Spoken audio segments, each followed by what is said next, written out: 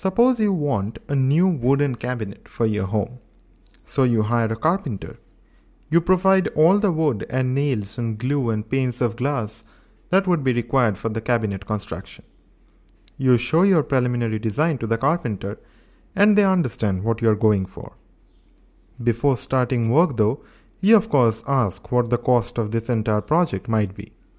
Since you have provided the raw materials, the only cost would be the labor charge for the carpenter, and he quotes $300.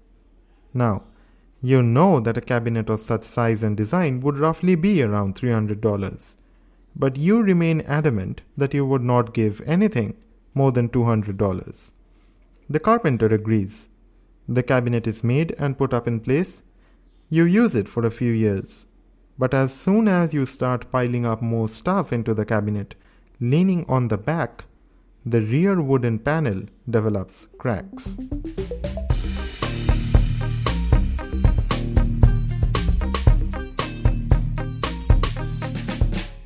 Hey, what's up, everybody? Welcome to the 31.5 Guy podcast. I am Ronak, your host, and today we'll be looking at a very interesting thing called the back of the dresser principle. Returning to the story, as you see cracks developing on the rear wooden panel, you bring the cabinet out of its place to examine the back. And you are surprised to see that the carpenter had not provided any structural support for the back panel. It's just half an inch of wood nailed into place clumsily. As beautiful as the front and sides and internals of the cabinet are, the back, which no one would be able to see once put into place, was compromised with. Now, this probably was meant to happen all along since you did not pay the full amount that the carpenter deserved, but that's a different story.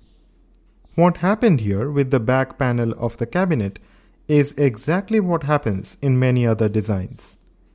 People often do not give as much effort and attention into designing things that will generally be hidden from view. This is wrong. All components of a design, be it visible or not, should be held to the same standard of quality. And this is the back of the dresser principle. The mark of a craftsman, designer, or developer is when they apply consistent quality of work to areas of the design which are not ordinarily visible to all aspects of the product. You might ask, why would it be important to pay such attention to trivial details? Well, these things, as tiny as they may be, reflect the passion and care that you put into your work. They reflect whether you're just another amateur or a seasoned craftsman. Use this principle in all aspects of work. It will improve your impression a lot. And that's all for this episode of the 31.5 Guy podcast. Thank you all so much for tuning in.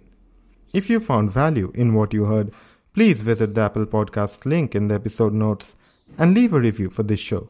Really appreciate it. And I'll catch you all on the next episode.